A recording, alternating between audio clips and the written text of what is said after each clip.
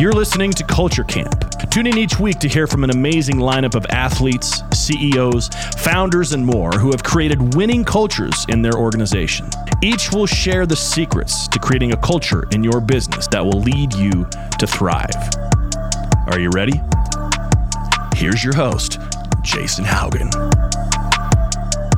Welcome back to another episode of Culture Camp. I got a treat for you today. I got Mr. Murphy Yang. What's going on, man? What up? What up? Murphy, you're an incredible human being. I just want to say that first and foremost. I've known you I've known you for a really long time, but I've gotten to really know you for, just last, 9 months? Yeah. Something like that. You are one of the coolest people I've ever met. You are at Murphy Yangster is your Instagram handle. You are a content creator and content connoisseur, I will say. You've done content for Cardi B, Sweetie, Travis Barker, 2 Chainz, Logan Paul, Dave Sparks, Sean Whalen, Dan Fleischman, Drake in a little bit, and pretty much everybody else I know. Everybody.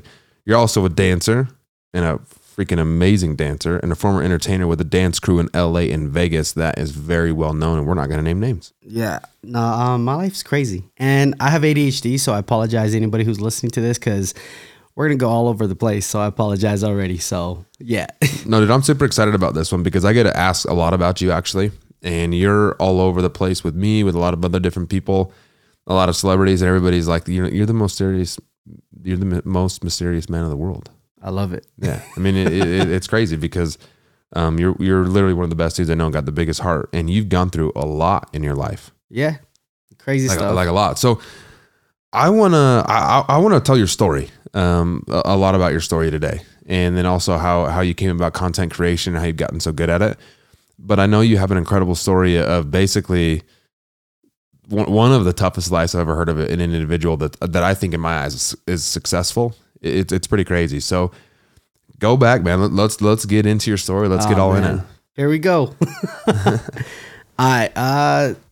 Shoot, I don't even know where to start, bro. See, my ADHD already. Yeah. I apologize. It's my first podcast, guys. Calm down.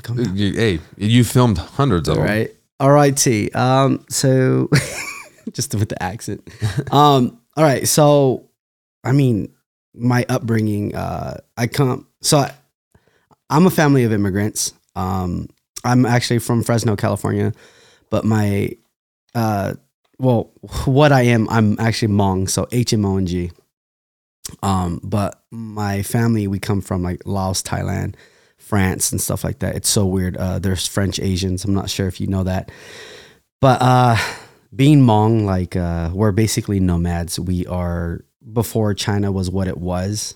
We were the indigenous people before China. So like basically, my people got pretty dark. Got raped and killed and dispersed and went into the mountains, became nomads and farmers and stuff like that. The Vietnam War happened. My grandparents and everyone, or the Hmong people, knew the jungles just as good as the Vietnam people. So the Americans needed help, and my grandpa was one of the young soldiers who fought against the communists. Right. But also they're like, hey, America was like, hey, we'll sponsor you. We'll bring you to America, give you guys a better life. The American dream. And my grandpa was like, okay, let's do it. So he did that. There was a thing called Secret Guerrilla Unit. This is something that's not in the history books, which is insane. Little history quote thing. Not quote, but little history lesson. So yeah, my grandpa went to, after fighting the war. Crazy story. We can go deeper another time, but this is just a quick summary. But yeah, he had to bring just him, his wife, and kids. He couldn't bring his parents, so he had to leave them behind, which is hard. His brothers and sisters. Wow. And I was like, dang, like that's tough. So like I understand why like Asian parents are so like the typical stereotypes where it's like, hey, you got the Asian F, A-, like they're so hard on you because of what they had to go through. Right. So my mom, I found out she was born in Laos. But again, we're not Laos. I love all my Asian people, but we're actually Hmong. I was born. Then my mom had me in Fresno, California. We're used to not having stuff. My grandpa got thrown in concentration camps. We're used to being in poverty and stuff like that. So it's like super tough. And I grew up, now this is where it begins. I grew up with literally nothing. Sorry. Here we go. I come from Fresno, California. I used to live in the West Side. So as a kid, I used to throw up West Side, not knowing what danger could happen because Right. I was a kid. I grew up around gangs, around thugs. My uncles and all my uncles basically were gang members. I remember watching that and I just thought it was normal. My dad walked out of my life when I was young. I love my dad. Me and him rekindled our relationships and stuff like that. And I forgave him and everything else like that. So I just don't want to like disrespect my family at all. Right. But yeah, so I grew up in the hood, in the ghetto, poverty. We lived in like Section 8s. I remember my parents writing bad checks and stuff like that. Like just the craziest stuff and living in the hood and just like I saw my first dead body when I was 9 years old. Wow. And I remember the smell. That's got to be tough, man. Bro, it is traumatic. Like the thing for me is like I found like a crystal meth pipe when I was in middle school. So I think I was like probably 12. Really? Or no, I was in 6th grade going to middle school. So yeah, I found like meth pipes and stuff like that. For me, that was normal.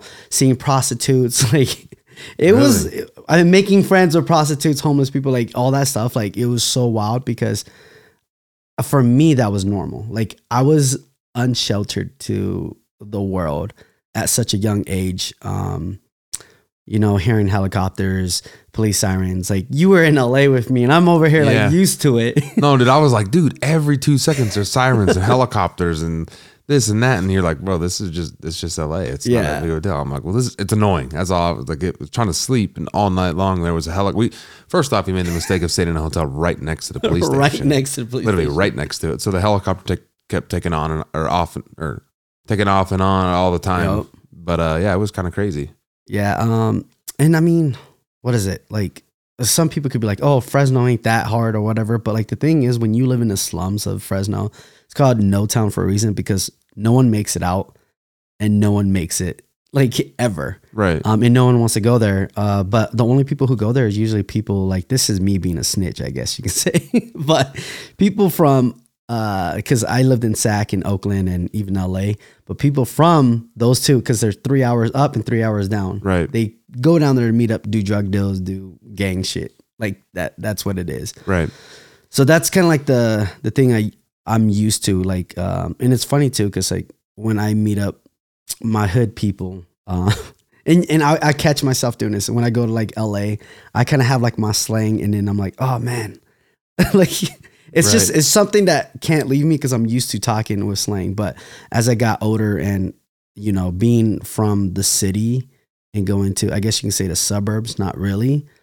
I learned how to be more quote unquote professional and more. But like the thing for me is like I'm not a chameleon, but essentially a chameleon where I can talk to anyone and everyone, and I can also relate because I've been through so much stuff in my life. What is it like?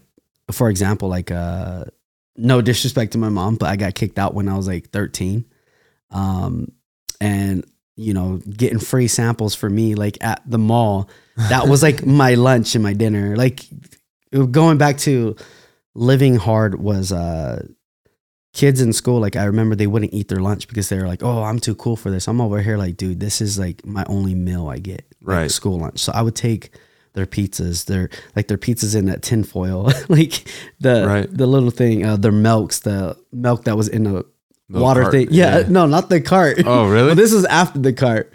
But I remember taking school lunch, stuffing it in my backpack and feeding my family with it. I remember taking, cold showers and cold baths and,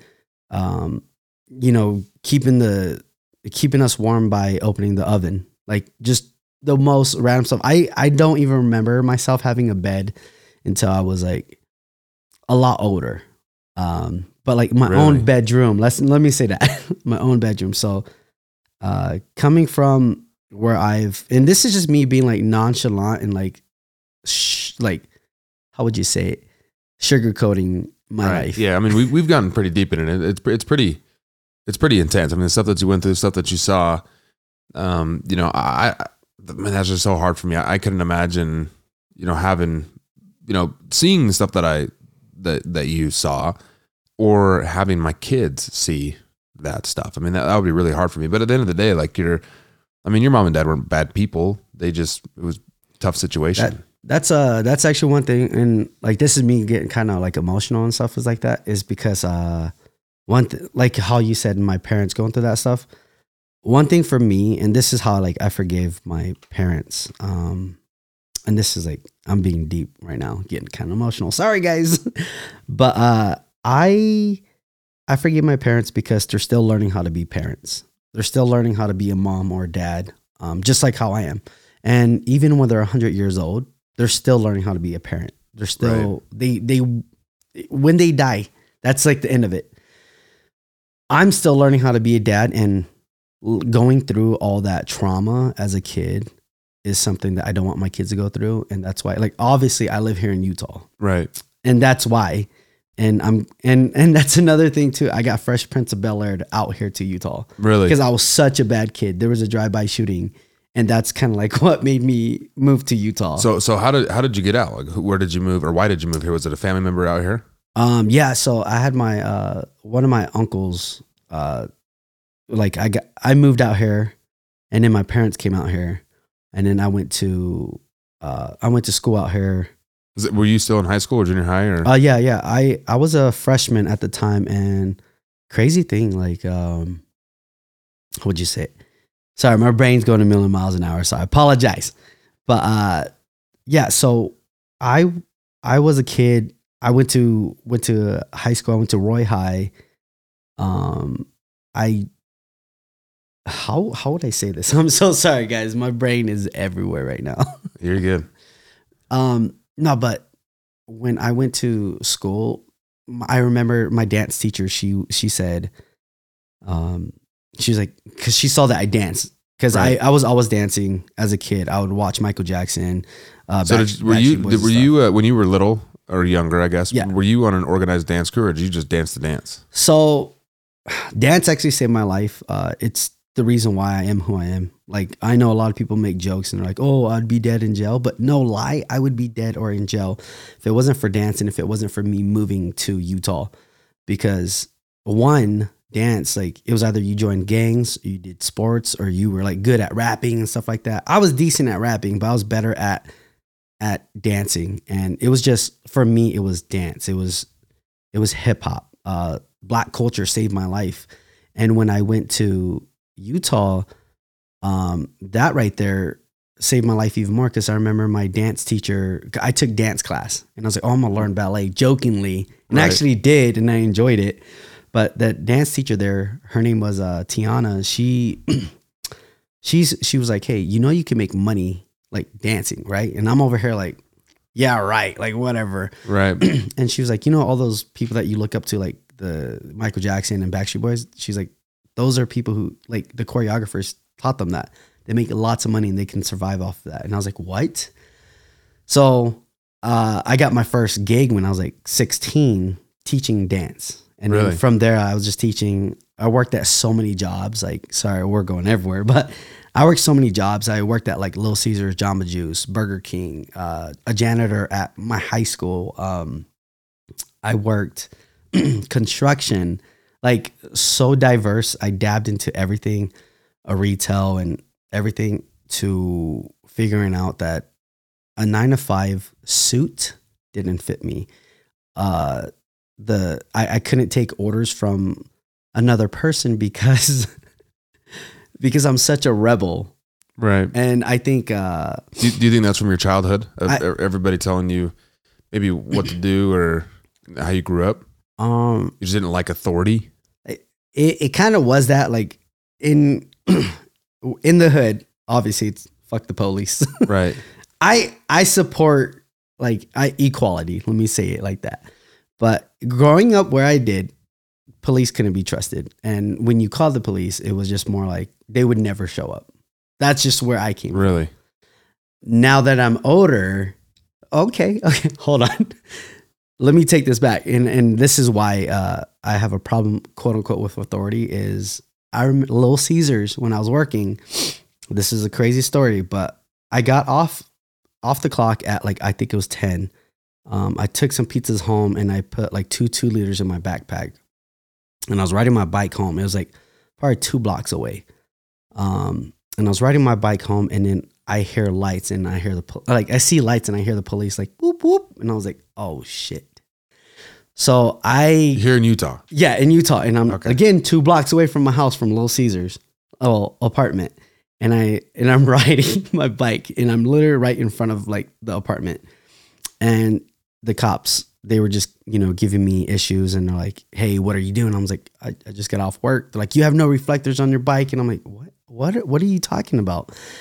And my stepdad, he's white. He comes out and he's like, hey, what's going on here? And the cops, they're like, it's none of your business. Go back home.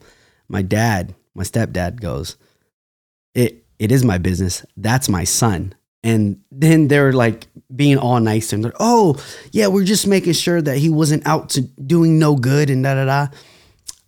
This, I'm not trying to be like, hey, I got discriminated, but I'm a brown kid on a bike, pizza's in his hand.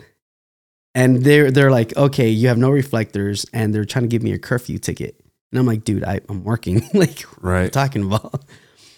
But I dealt with more discrimination out here in Utah than I did in Cali. Really? Because I got in trouble for jaywalking here in Utah. It's just a different thing, a different lifestyle, different culture shock. I couldn't hang out with a couple kids. I told you the story before, but I couldn't hang out with a kid because he was like, hey, you're not in my ward. And I was like, if you guys don't know, a ward or something here in Utah is the LDS or Mormon. It's a Mormon thing. I don't know what it is. I'm still not really that educated, but he was like, hey, I can't hang out with you because you're not on my ward. And I was like, whoa, because I'm not Mormon. And I did not know that. Right. But yeah, sorry. No, you're good.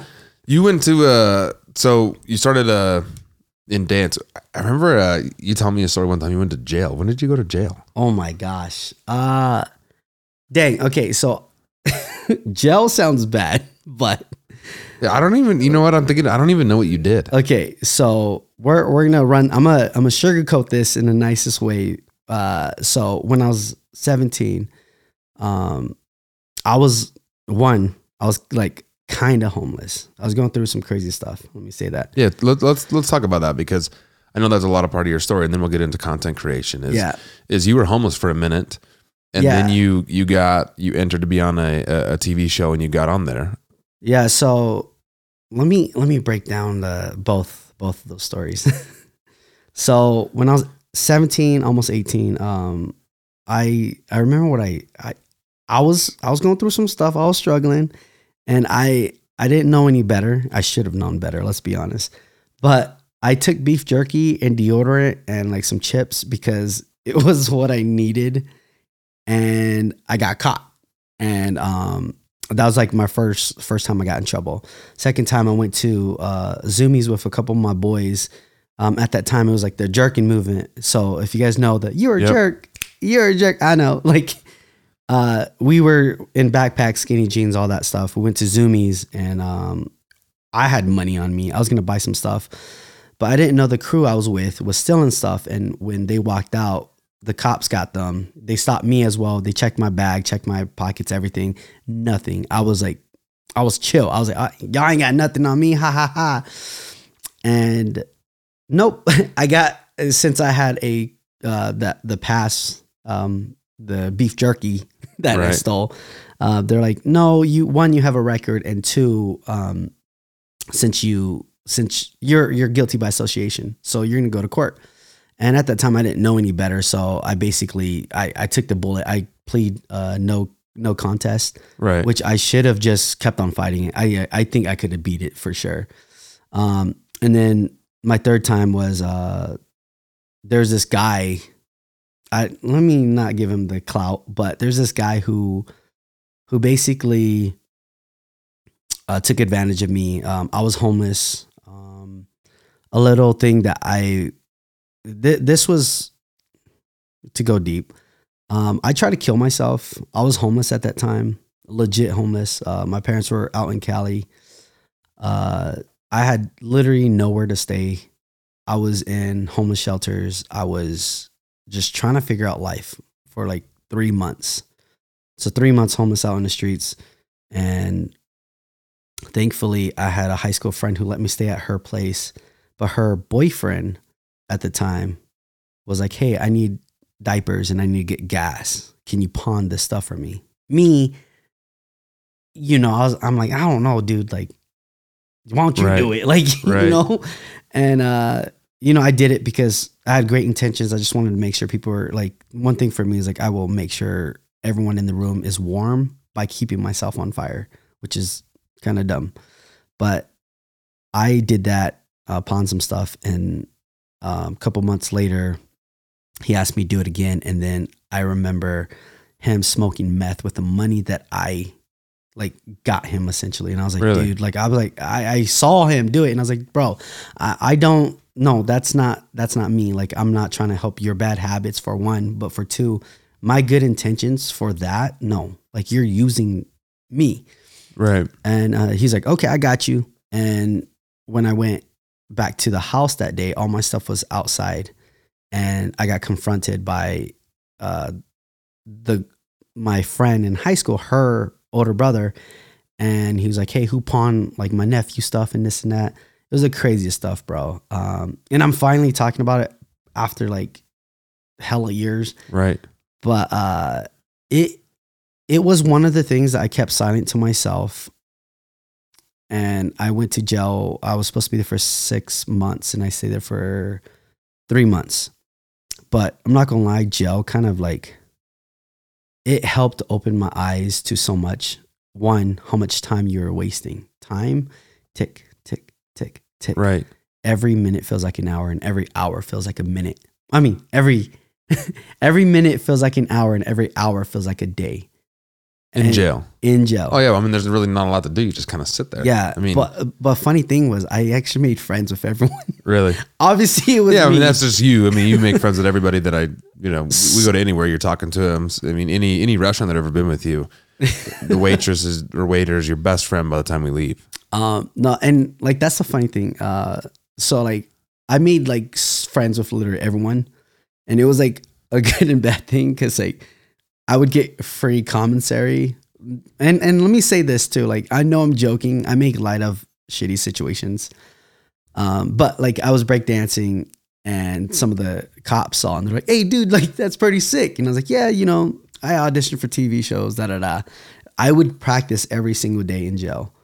Really? I learned how to play spades and make spread and all this other stuff. But like I said, I make light of shitty situations because like that's just me coping. That's like my coping mechanism where I make jokes out of a shitty situation. So like when I try to kill myself, I cut my arm and I was like, oh dang, I need to cut it out. When I was in a hospital dying, like I was just making stupid jokes because I didn't know how to handle that trauma and that situation.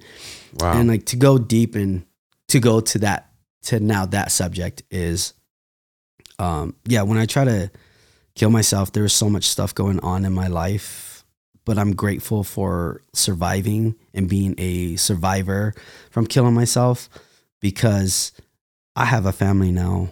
I'm blessed to have my wife. I'm blessed to have the friends I do and everything else like that. I think the reason why I tried to take my life was because I was around people who made me feel lonely. And that's Really? tough. And I'm like trying not to cry or be emotional, but I was surrounded by so many people who loved, quote unquote, me. But when I was down, struggling, nobody was there. Really? I was so hurt. I was so devastated that nobody was there. And when I tried to kill myself, I remember my phone blowing up. I remember Facebook messages and everything. Murphy, are you okay? You good? I didn't see how much I've impacted people. At the same time, I didn't also feel that love. It was so tough for me. Right. Sorry to. No, and I know that it was tough for you, and you know you talk about it a lot, and you're actually really open about your suicide attempt, and you wear your scar. I mean, you have a gnarly scar on your. I think it's your left arm. Yeah, your left arm. It's my left arm. Yeah, and I mean it's huge, and you're not trying to hide it. You're not trying to. You know, people ask you, you're pretty forthcoming with it. Yeah. Is that a part of, you know, your story, or is that like closure, or does that like help you at all of just being like, yeah, that's what it is, instead of trying to hide behind it? Because I know a lot of people, you know, that is a very tough thing to talk about. So you know, I know people in my life that have had attempts, and they do not talk about it. It's not like they. I mean, I've seen you post that on Instagram. I've seen you post it on people would be like, hey, what's your scar? Like, I tried to kill myself. They're like, think you're joking. You're like, I'm not kidding. Yeah. And they're like, whoa. Yeah. The reason why I'm so open about suicide and trying to kill myself, or like my suicide attempts, is because if I can save one life, that's all that matters. And if I can save another life, and another, by being open and honest, and with literally anyone and everyone, maybe it starts with me, because I've gone through depression. I've gone through all that stuff. And I'm not trying to just say depression as a word. No, actually gone through it. And the thing about depression too is it's not something that somebody can tell you. It's something that you have to go through by yourself. And it could take days, it could take months, it could take years. Well, it's hard for people to relate, because I know the one thing for me is, you know, that's where I've struggled with people in relationships is, you know, I've never, like, I feel like I've had moments of depression where like you just, maybe for a day, you're just like, this stuff bothers you. Mm-hmm. But I don't think I can ever say that I've ever had depression or like been depressed. And I've had a really hard time relating with other people that are quote unquote depressed, or like, you know, that have depression or depressed. Like, I'm just like, dude, just snap out of it. Just tell yourself that like it's a mindset thing. And like I've learned a lot about it. Like I obviously was, you know, I'll call myself ignorant on the subject and not educated on it, but I've definitely educated myself on it, because I think it's so important. And who am I to say, you know, you're not depressed or you are depressed, but maybe I can help you in one way of doing something exciting, or getting you involved in stuff, or I can see that you're down, or like knowing a lot of people are like, oh, I couldn't even tell. Like, are you freaking kidding me? There's so many signs of things like that. Like, well, now, I mean, but I've educated myself. Before, I had no idea. I just thought you were sleepy, or you didn't want to do anything, or always tired, or whatever. I mean, I think it's really important to educate yourself on that. Yeah. And going back to the subject, going back to the subject of like, why am I so open about suicide, is because a lot of people like me, I'm smiling all the time. Right. I'm always happy. But sometimes it's the happiest person you have to watch out for, because those are the people who will end up taking their lives, because they're so used to taking care of everyone else, and they're not, like, a quote. They're filling everybody up but themselves. Yes. The hardest thing about being a strong person is that nobody ever asks you if you're okay. Wow. And that right there, like, I remember reading that quote, and I was I bawled my eyes out. Another time I bawled my eyes out was I was smiling. This was when I was homeless. Sorry, I'm going everywhere. Also, like Sean, like how he said no time limit. Same here, bro. Right. Because I'm going everywhere. But I remember when I was homeless, the hardest part, or like, let me go back. I remember when I was homeless, I was in the mall, and I was like trying to get like free samples and stuff like that. And I remember there's this girl that I used to dance with. Her name was Amber, but her mom came up to me. She worked at C's Candy, and she was like, hey, like, are you okay? And I was like, yeah, like, I'm good. Why? And she saw me every day at the mall. Okay. Really? But I didn't have money. I just went there for free samples and like to like get food. And she was like, no, are you okay? Like, she asked me that, and I like just bawled and cried, and I'm like, I'm not okay. Like, I'm homeless. I'm struggling. I'm going through so much stuff. And she was like, how can I help? And that right there, like, she just knew. She was like, I can tell, like, by just your smile. Like, really, you're so used to helping everyone else. And yeah. And then going back to the suicide thing is like, for me, like, I you see the happiest people like kill themselves, or people who like comedians go through the hardest things and they make light of shitty situations. Look at like Right. Robin Williams. Like he's one of my idols and he was like one of the happiest person. Right. And boom. Like I think we live in a world where everything has to be perfect, but it's okay. Like now I'm okay with my flaws.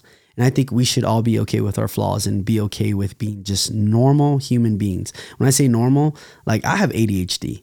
I've gone through so much stuff in my life. And I think if we talk about it instead of just ignore it, we can change the world one person or one talk at a time. Right. Because I really believe that for me, like when I talk about it, there's people who are like, thank you for talking about suicide. Thank you for doing this because it saved my life. Right. A girl in my high school, again, it starts with a conversation, or it starts with a hello, hey, you look great today. Like stuff like that can change somebody's life. Because there was this message, and I need to go find it again, but it was this girl who said, thank you for saving my life. You came up to me, played my violin. You played Usher, yeah, because I knew how to play violin. And she goes, that made my day. And she goes, that day I was thinking about killing myself, but because of you, I'm still here. Really? And I was like, wow, I did not know I had that effect, because I was just a dancer guy who was just enjoying life, having fun. Right. And her opening that up to me, I was like, maybe I can save people like it. And I get enjoyment from helping people, saving people, serving people. Well, and I know that because, you know, we're talking about this. You're not talking about it to say, look at me, poor me, blah, blah, blah, blah. Like you genuinely want to help people. And I've been around you quite a bit. I mean, we've traveled a lot. So many times. Yeah. And, you know, you're always trying to help people, always like you never like, sometimes like I'll brush people off or like, hey, like, and you'll like go engage with them. Like you engage, like when you talk to people, like you're engaged. It's not just like, hey, how's it going? Like you engage with them. And I know that it means it's coming from a place of love from you. And like your heart is so big, dude. Like I just want you to know that, because like you've helped me through a lot of situations. It's just where like I'm like thinking of it one way, and then you're like, bro, like what about this and what about that? And I'm like, oh man, you're right. Or like you'll hit me deep sometimes, and we've had some pretty deep conversations. Yeah. And you know, you've been through a lot, and I just want to say I appreciate you for what you've done for me personally. No, thanks. I'm always trying to find like positivity in everything, or like I'm a really optimistic person. So if anything ever bad happens, I'm usually like, oh, well, on the flip side, like, Right. That's just how I'm not gonna say I was cranky in Disneyland, but I was real cranky in Disneyland, and you kept pissing me off because everything was just, oh yeah, but it's gonna be okay. It's gonna be this. I'm like, we're good in no, our it's life. not. No, it's not. There's gonna be traffic. There's gonna be lines. You're like, bro, it's gonna be fine. I'm like, okay, yeah. I'm pretty sure that your wife and kids hate me after that trip. But, Nah. but I apologized. It was a long trip for me, Hey, and I was going through a lot. Hey, for anybody who's gone to Disneyland, y'all know how hectic and crazy it is. Yeah, with 4 little girls. Especially with kids. I'm just saying. And 4 little girls on. Well, Peyton's a little bit older, but they're all crazy. Yeah. I mean, it was a good time though. Like I appreciate you you going down there and everything your wife's done for my wife, and they're super close and everything's good. So I want to talk about a little bit, and then I want to get in like in what you do now. Yeah, like you were homeless and you went on a TV show. Yeah. So You Think You Can Dance. Yeah. And you went on it a couple times, didn't you? Yeah. So those who know me know that I've auditioned for So You Think You Can Dance countless times. I've gotten no's after no's. And one thing about dance and just kind of me, I'm super stubborn. I will not take no for an answer. But one thing about dance is you got to be used to rejection. So I got no's after no's, but I always made it to like so the thing is you audition to get on the TV show. Right. To audition. Right. So you basically there's 3 processes to get to auditioning. And I would also make it to like the TV part. But I auditioned and I made it my first time on TV. That was probably like my 3rd try. So 3rd time's a charm. I made it on TV. It was my story at the time where I was homeless and going through the most. My ex-girlfriend was on there at the time. She actually passed away last year, so rest in peace. But I made it on TV, and then a couple years later, you know, after I had my firstborn, Peyton, I auditioned again, and my story was basically coming back and rekindling that hurt with being homeless and my parents. But also, it was me being a dad. That was my story essentially, and I made it season 12. I think it was 2015, 2016. I made a top 30, and it was street versus stage. So I made a top 30 in street.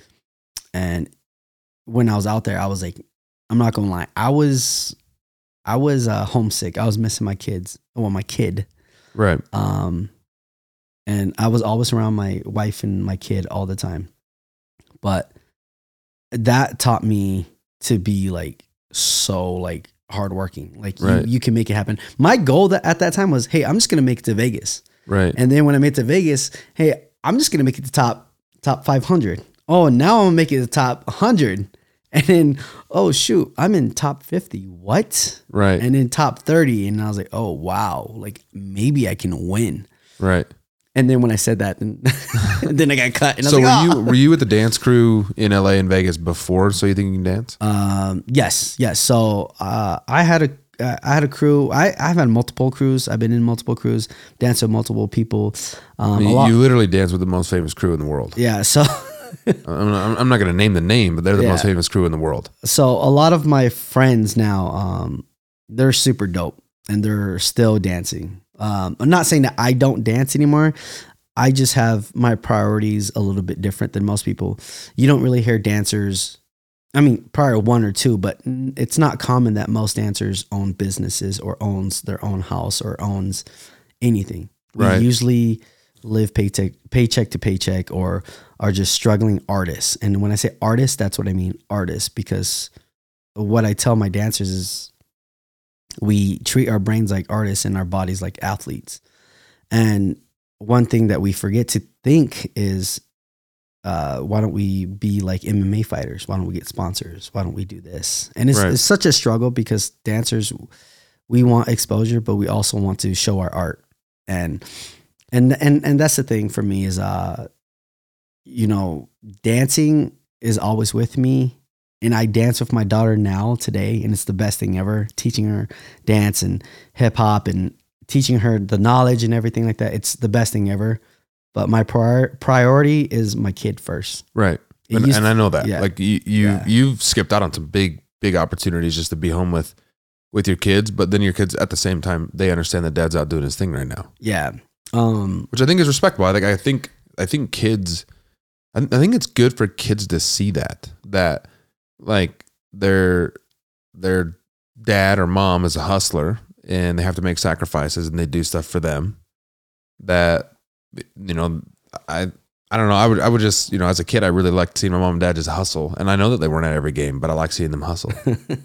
Yeah. My kids see me hustle, but then they also see me there a lot. I try not to miss dance recitals or dance competitions or anything super important to them because, I mean, going back to suicide and everything in my life is basically, I want to be there for others because I want to, like, I'm trying to think of the quote, but it's, I want to be that person for others that wasn't there for me. Right. That's the type of person I want to be. So like growing up, my parents unfortunately weren't there for my all moments. And now I want to be there for my kids for the all moments. Right.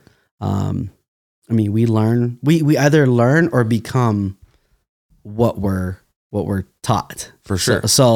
So like I like to use the super villain and superhero analogy. Dude, you're so into freaking Marvel. Yo, I love BS and DC and I have no idea. Like when we were in Disneyland, we went to I had no idea what you were talking about. I'm like, oh, that's Iron Man, and this is that person. And I'm like, I have no idea. I know Spider-Man and Iron Man and a couple of like Hulk, but I don't know any. Like, dude, I thought Black Adam was a made up superhero by The Rock. I mean, I'm like, dude, who gets to make up a superhero? Let's be honest, I wouldn't put it past him. Yeah. But then I'm like, oh, I guess it's a real thing. I've never read comic books and never really been into it. I'm not that guy. I'm embarrassed to say that because my wife knows more about it than I do, but I'm just not that guy. Yeah. The superhero analogy or the origin story is basically when, as a kid, you grow up, let's just pretend you lose your parents at a young age. I'm just making up a scenario. You lose your parents as a kid. You either become a superhero or a supervillain. And you lost your parents and now you want to take vengeance. Right. Or you become a light of hope and you stop those type of people doing the same thing. Right. And when I say the superhero analogy is basically you become a superhero or a villain because I like that. That's your origin story. Yeah, it makes sense. and sure. and everyone has those. So how did you get into content creation? Because I know that was like, you've never been to photography school. You've never really been into that. I mean, you're an artist, but how did you get into content creation? I mean, and you haven't been in the game very long. Yeah. So let me give everyone a rundown. So I've been doing videos and photos for the past 3.5 years. And I didn't graduate high school. Sorry. But the reason why I got into videos was I would watch YouTube. I was always interested in movies. I was always interested in music videos and stuff like that. When I was on Say Think You Dance, I would always ask questions like, hey, how do you get this shot? Oh, that's dope. How do you do this? I was always asking questions. Right. And I was always interested in that, but I never did it until like 3.5 years ago. I was vlogging myself and I was like, hey, I'm just going to vlog. I'm going to buy a camera, vlog myself. I'm going to be a YouTuber. Right. Good old YouTuber. And I did it for a while. And then I told my wife, I was like, hey, you know what? I kind of want to do videos. And she was like, okay, cool. So she's a photographer. Yeah. And she's a photographer too. Yeah. So I went $25,000 in debt for camera equipment, lights, everything. Like that's more than you need, but 25. Bro, I did not spend that on this podcast. Yeah. I got lots of stuff. $25,000 into a really good camera, really good mic, really good everything. And then YouTube was like my information. And obviously other people who were in the field filming and people who filmed me before, because I was always in front of the camera, talked to the people behind the camera and just learned. Right. So I did tons of research, and then I remember, I think it was Keaton, the muscle, Keaton, the muscle. But he asked me, he was like, hey, can you do some ads for me? Like your stuff is dope, like super sick. And I was like, oh yeah, for sure. Like, he's like, yeah, I'll pay you $500. I was like, yo, $500? Okay. At that time, I was teaching dance. I was pursuing the dream as a dancer. I had my kid, but like I worked at Buffalo Wild Wings. I was thrifting. I was selling clothes. I was making superhero costumes, Spider-Man, and all that stuff. Really? I was hustling, bro. On top of that, doing whatever it takes. Yeah, and on top of that, doing videos. And I was doing videos here and there for like gyms and stuff like that. Right. So I was like, hey, into that, and I was like, okay, I want to work out and also learn and also film. But Keaton asked me to film like a One Mission nutrition video. And I did it, and he paid me $500, and I was like, yo, I'm going to do this full time. Right. Bet. And I did that for a couple months, and then I quit my job, like, which I'm not saying that you should, but I was like, hey, I'm going to jump into it. I'm going to just do videos. Right. And I did videos, and then I got really good. And I remember I met this other videographer who's been doing it for like 10, 20 years. And I have a chip on my shoulder for one. But he was like, yeah, I was like, hey, I want to do what you've been doing in 10, 20 years. I want to do that in 2. And he made fun of me. He was like, ha, really? Ha. He was like, ha, sure, whatever, buddy. Well, I hold my beer, bro. And I totally understand. Like it takes time and it takes talent and stuff like that. But it totally does. I mean, I've tried to fake it just a little bit through this podcast and through some stuff I'm doing. I'm like, dude, I have no idea how he does that. Right. Like I've tried to shoot videos of me traveling. I'm like, drives me nuts. Because when I feel that you are doing your thing, you're like, I just feel like it's not that much. Like when we went to Vegas and did the whole thing with Brad Lee, I'm like, you're not really filming very much. And then you come out with this crazy video. I'm like, what the heck? We'll get into that. We'll get into that in a bit. But yeah, like there's two, those two things where they're like, hey, there's talent and then there's hard workers. Right. A hard worker will beat talent any day. For sure. But imagine a person who has talent who can also outwork everyone. One thing about me is like when I was working those shitty jobs, Burger King and stuff like that, I wanted to be the best. Right. And I was like, oh, well, Homeboy's good. Okay, well, I'm gonna push myself to be better. And it wasn't a competition thing. It was just I wanted to be the best. Dude, I can totally agree with that because like I worked at Costa Vida, and bro, I could make a burrito better than anybody. Still to this day, I teach everybody how to fold a burrito because I feel like no one can fold a right burrito. But like, you know how like we put the little the tins and like you put the for to go and like you spin it as fast. Dude, I could spin it faster than anybody else. Yep. And I took everything extreme, and I've always been like that. I've always taken everything to the whatever extreme. But I just couldn't be mediocre. Like even when I worked at Hollister, bro. Like this sounds stupid. Like I took so much pride in folding clothes and pride in customer service and pride in how I looked and pride in helping people. And like it was a silly like, you know, part. Well, actually, I was the only full-time, like one of the only full-time employees there. I was what they called a Hollister model.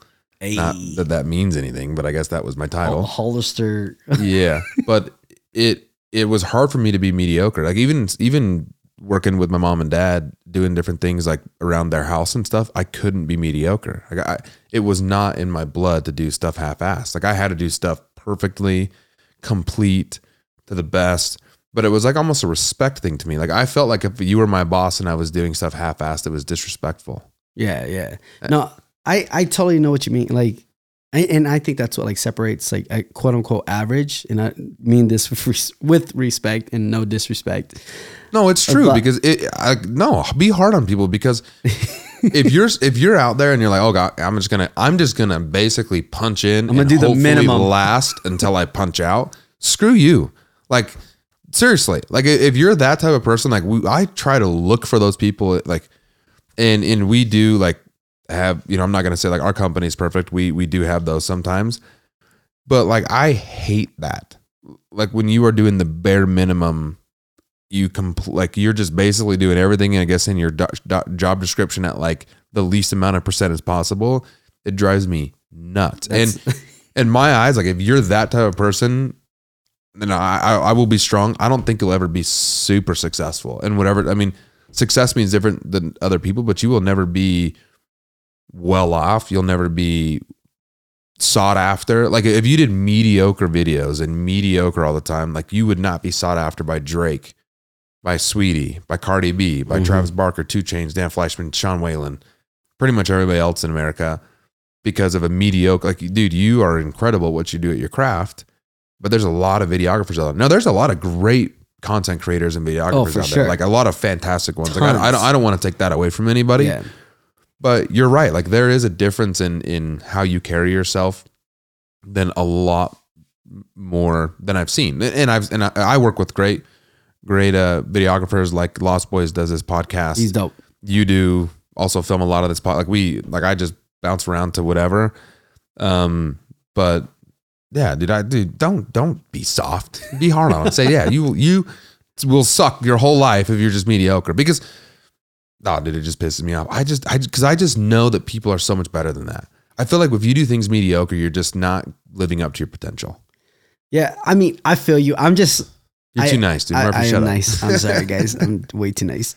But yeah, I mean, back to the topic of like, I always wanted to be the best. Like Burger King, I want to be the best burger flipper. Jamba Juice, I want to be the fastest and like the best. And the best strawberries wild ever. Right. And I think that's why I got into videos too, especially was because when I got punished for being good. So explaining that is like it's either you're really good and get punished, so you get paid hourly, or I can get the most out of minimum time because I'm so good. Right. So that's why I was joking. No, you're good. I'm struggling today. Yeah. Jason needs to quit puffing. I'm just kidding, guys. I got all these water bottles right here and I sucked it down. But yeah, I mean the whole video thing, like my brain, so like everyone knows, and you guys should know by already with this conversation, I have ADHD. So when I'm filming, my brain goes everywhere and I'm thinking and I'm like I'm like, oh my gosh, okay, how can I tell a story? So I'm telling a story this way. So like when I'm filming you and that Vegas trip, Right. in my head, I kind of already have a story. When I'm filming, I'm like, okay, I know where this is going. I know where that is going. One thing about doing videos, and especially like quote unquote Polaroid, is you only have one shot. Right. And that's the reason why I love the term run and gun, which is a video term. I run and gun because you only have one shot, one opportunity.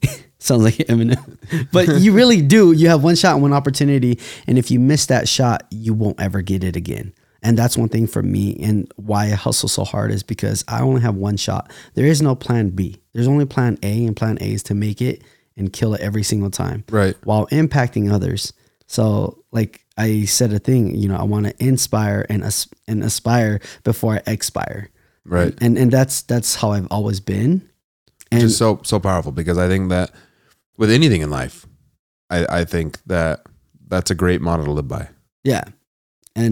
And I mean, I love helping people. I love telling other people's story. One thing that my wife has been on me, and especially you and everyone else, they're like, you need to create content for yourself because other people need to hear your story, because I'm so used to creating other people's story. And I'm like, but I'm not getting paid. Yeah. And my wife goes, who cares about the money? Right. I'm like, you're right.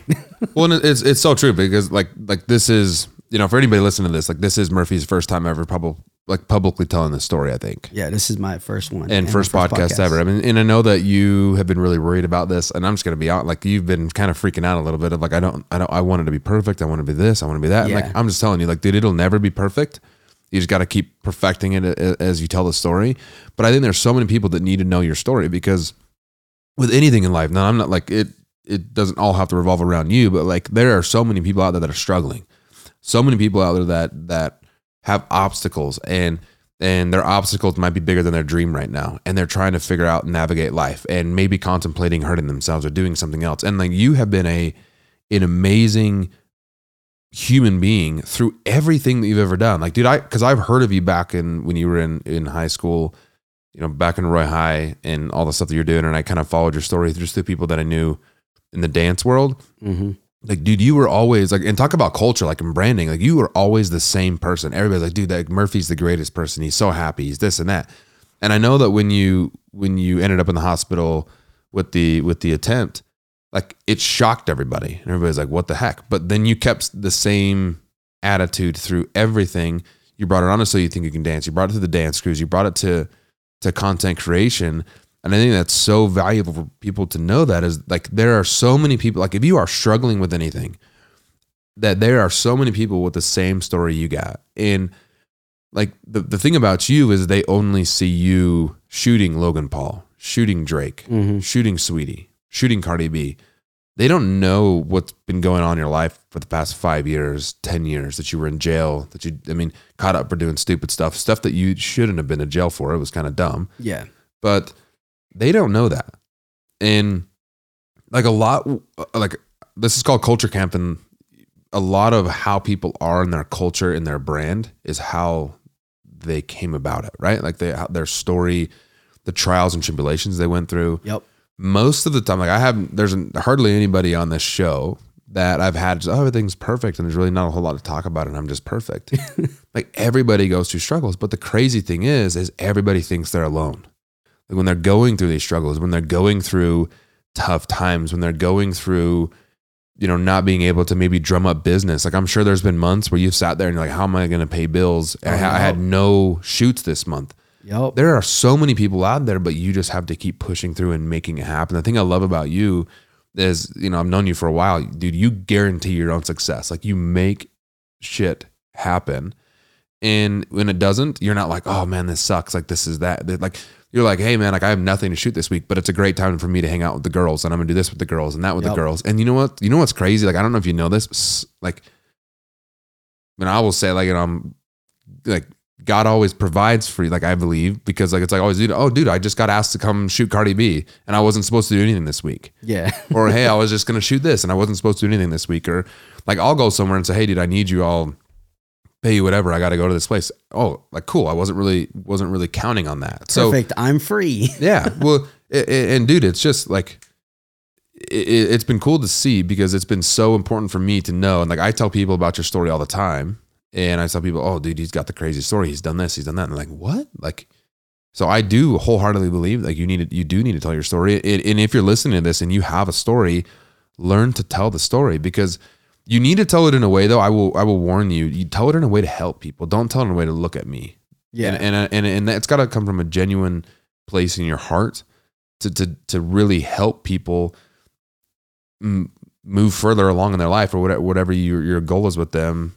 But dude, I just want to say kudos to you, man. It's been incredible to watch you. Bro, thanks. Yeah. I mean, my thing is I just don't want people to ever go through what I went through, or even like a quarter or 10% of what I went through. Right. Just because it was the hardest thing. Like for me, it was the hardest thing. I mean, somebody could have it worse, and I'm not trying to compare apples to apples or apples to oranges and stuff like that. But you only know what you know. Yeah. And your life is your life. Yeah. And we all live different lives, and anybody who's gone through stuff like how I have, and again, I was sugarcoating everything, Right. but anybody who's gone through the things I've gone or worse or whatever, I just want them to survive and become a warrior and a survivor, because that's all we got. And if we can change the world by, telling other people our stories, that's all that matters right there. Right. Because then other people can be like, okay, I know the signs, or I know not to go through that. Well, and then you as an individual can say, okay, like I'm starting to go into a dark place. What can I do? Because there's places there for help. Like the biggest thing that I would tell people is talk about it. Talk to someone about it. It's almost like an AA. You have a sponsor. Yep. It's almost like if you're feeling down or feeling, you can say depressed, or you have bad anxiety about things or whatever, tell somebody and have them be your accountability partner and your sponsor, and they can call you and do that. Like low key, nobody knows that I've been that for some people that, man, I just want to talk to you. Yep. Like, let's just talk about stuff, dude. I'm just here. I'm not here to judge. I've never said anything publicly about anything. I'm no therapist by any means, but I could be a big brother or little brother or whatever you want in just talk about things. Like, I think that's so important to be able to open it up. And, in recent history or like recent culture, it's been more normal to talk about things. There's a lot of people that do not want to talk about it, but 5 years ago, 10 years ago, dude, no one ever even admitted there was ever a problem with anything. Perfect. Yeah. Mental health was not a good term. It was a very taboo term in culture, in our culture. Yeah. And it's definitely come more prominent. Like there was a guy that I just saw, big college, that basically took off the season due to battling mental health. And I'm like, wow, man, for you to publicly come out and say that you are one of the best guys on the football team, and to come out on basically ESPN and say I'm taking the year off to battle mental health is pretty powerful in my eyes. Well, like, it doesn't make you weak. I would never say that guy's weak. I would say that guy's stronger than most people out there. Like, especially like coming out like that, like that's super strong, in my opinion. I mean, the thing for us as human beings is like, we always want to talk, or like express ourselves, which is amazing. We need to do that. But the number one thing that we also need to do is listen. We need to keep our ears open. Not too many people listen, and that's all we want to be, is heard. We just want to be heard. Well, like when you were going through your homelessness, dude, you just felt alone. You just wanted somebody there. Yeah. I mean, if I had somebody, I don't know. I think I probably wouldn't have like did my thing, but right. But it just goes like those little moments. Like we talk a lot about in business, everything adds up. The little things add up. And in sports, the little things add up. In life, the little things add up. Well, I mean, in like how you're talking about culture and stuff like that, like it's what I do with branding. So like in videography and stuff like that, when I brand, I'm telling your story. People buy stories and personalities. They don't buy product. Right. They don't buy it because it's like saying, hey, this water, we're going to buy it because it's water. Like most people would. But now if that water had something to stand for, a person, a face, something like that, they can relate to, they're going to buy that water over the other one because of that. And obviously the way it looks, like certain stuff like that. There's so many things that go to it, but a lot of people they don't buy products. They buy people. Right. And that's why like branding with celebrities is so important, that like someone comes out with like, Kylie Cosmetics. Yeah. Or everybody wants to buy it because it's a story, right? Yeah. When they, I think Mark Wahlberg has like a water company, or with Kobe, or R.I.P. Kobe, body armor. Like everybody want to buy body armor because of him. Logan Paul, Prime. Yep. Like people want to buy those stories, then they just want to go buy it off. Like I'm not gonna lie, I bought Prime because of Logan, but, but really that's the only reason I heard of it was because of Logan and you. Yeah. But I can't say, I'm not a scientist. I don't know if it's better than body armor, Gatorade, Powerade. If that Powerade's still a thing, I don't even know. Right. Tang, bro, Tang, yo, shout out. But one thing I want to talk about, kind of wrapping this up, is I know that you have a huge heart to help people, and I know you've created. Well, first off, I want to shout out, dude. Thank you for donating a video to Synergy in Action and the Haugen Family Foundation for the meals that we were able to provide. The point of that was to raise awareness for what we're doing and raise awareness for Synergy in Action. We fed 1,200 people. Dude, they do that multiple times every single weekend. I think that was like 20th year. Yeah. Something like that. For 20 years, they've done that multiple times every single weekend. So shout out to Alfred Merlot, Synergy in Action, amazing people. But you've created a creator space, and which I know is a content creation company, and that's why we got the purple and the blue over here, because that's your logo colors. Yep. But tell me about Creator Space, because I know a lot of it is geared towards helping people, helping individuals who need the content created, helping the content creators, and just creating like a super team of content creators. So my goal with Creator Space is to bridge the gap between creator and business. A lot of business people don't understand creators, and a lot of creators don't understand business. So my goal is to oversee everything, but help creators and business. So the beginning would be creators. I will make sure that they're taken care of, pay them hourly or a salary, and get them the gear, the like cameras, equipment, everything, even pay for their subscription, so they don't have to pay anything. They're just paying to work and to learn, and we train them and teach them how to be beasts and a better version of themselves. Right. And obviously I want to promote positivity and stuff like that. So that's what I would like to have. Obviously, if you're a introvert, I would rather, like, you could be an editor and not talk to no one if that's what you want to do. Right. But if you want to be around people like me, you're out in the field hustling and killing it every single time. And I would love to bridge the gap between business and teaching business people, like, hey, why do you need videos, or why do you need photos or graphics? Because you do so much more than just content creation, dude. You're like like you help me, like, hey, you should shoot this video, do this subject. This is what's going on TikTok. Especially with you and Alyssa being like a power duo. Yeah. Your wife, and she does a lot of social media stuff. It's been super helpful to me when it's not just super surface level. It's actually deeper than just, hey, I'm gonna shoot a video, whatever you tell me to do, I'm gonna do. Yeah. And I'm gonna give you the video, bounce out of here. We come with the plan. Yeah. Which is sometimes a little overwhelming, because you're like, hey, we need this shot, this shot, this shot. And I'm like, bro, we're just going to Oregon. Yeah. No, but it ends up turning out to there's a beautiful video. Yeah. When you're creating content for other people, especially businesses, you kind of have to have a plan of action. So essentially it's like, hey, what are your goals? And this is where I business brand and also consult. So my goal is to have these businesses succeed in 5 to 10 years as well. So I'm not just thinking of, hey, this is just another project, blah, blah, blah. No, this is another project that I'm going to be proud of. Right. So I want to make every single thing I put out to be the best thing. And obviously every video is going to be better and better and better and better, because I'm so critical on myself, and I critique myself so hard that I look at my last video that I just did. I'm like, that was booty. I got to do better. And I learn from my mistakes, or learn from my past video. How can I get a shot better? So that being said, is like helping businesses grow and scale. My goal is, it's kind of like this. If I make you money, I make money. Right. But if I don't make you money, you're never going to work with me again. Right. So I'm always trying to think of ways that I can help. So my thing is problem solving. What is the problem and how can I solve it? Right. How much money are you losing by not having me? Okay, then let's make you more money. For sure. Let's help you. Like, oh, nobody knows your brand. All right, let's show them who you are. Like, let's brand yourself. What's the demographic that you want? What's what's the type of people you want? What's the type of people you want to bring in, bring out, like take out, whatever. We're going to figure that out. And I remember helping a couple of businesses go from like 2,000 followers to 200 to 2 million followers. And with real engagement. And let me say this, okay, guys, just because somebody has 2 million followers doesn't mean they have 2 million followers. Right. They probably actually have 2 followers. Right. Look at their engagement. But engagement, dude, it's so tough because I have like 28,000 followers, something like that, dude.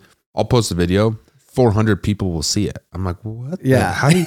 So if anybody's out there that knows the engagement cracking code, let me know, because I feel like I have real followers, but I don't know how to get them to see my content. It's tough. There's a whole algorithm behind it, yeah, and also like a whole like. There's so much that goes into it.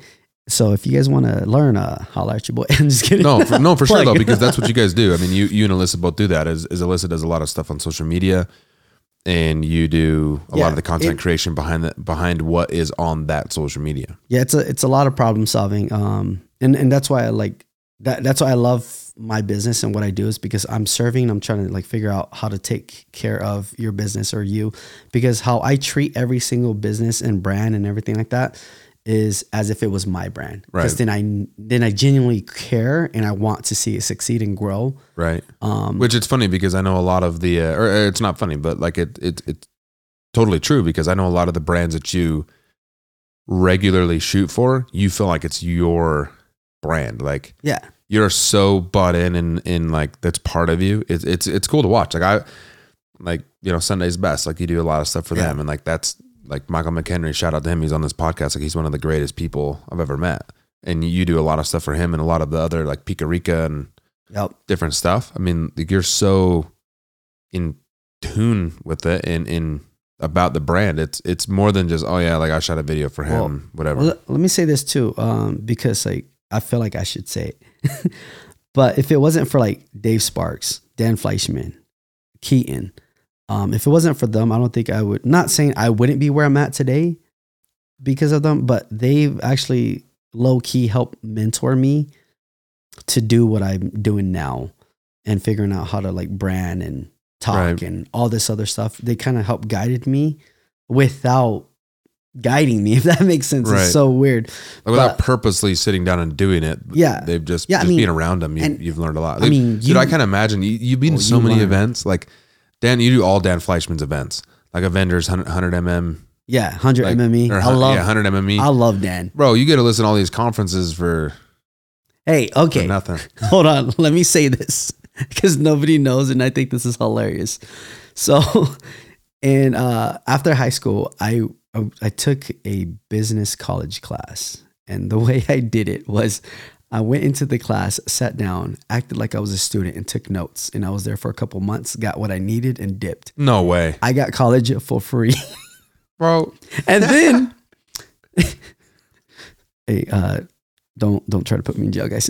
But yeah, is there a statute of limitations? I know. And then like for like Dan Fleischman's thing, like I'm learning master classes that people pay tons and tons of money for free. I'm actually getting paid to be there. Right. And I get the footage. Not that I'm gonna like reuse it or whatever, but I'm learning as I'm working, learning about my business, learning how to brand other businesses. I'm learning how to speak. I'm learning everything that they're teaching is like, I told Dan Fleischman, I said, I want to be on the stage talking. I want to be one of the speakers. I want to be on stage with you. I told Dan that, and it's going to happen. Watch.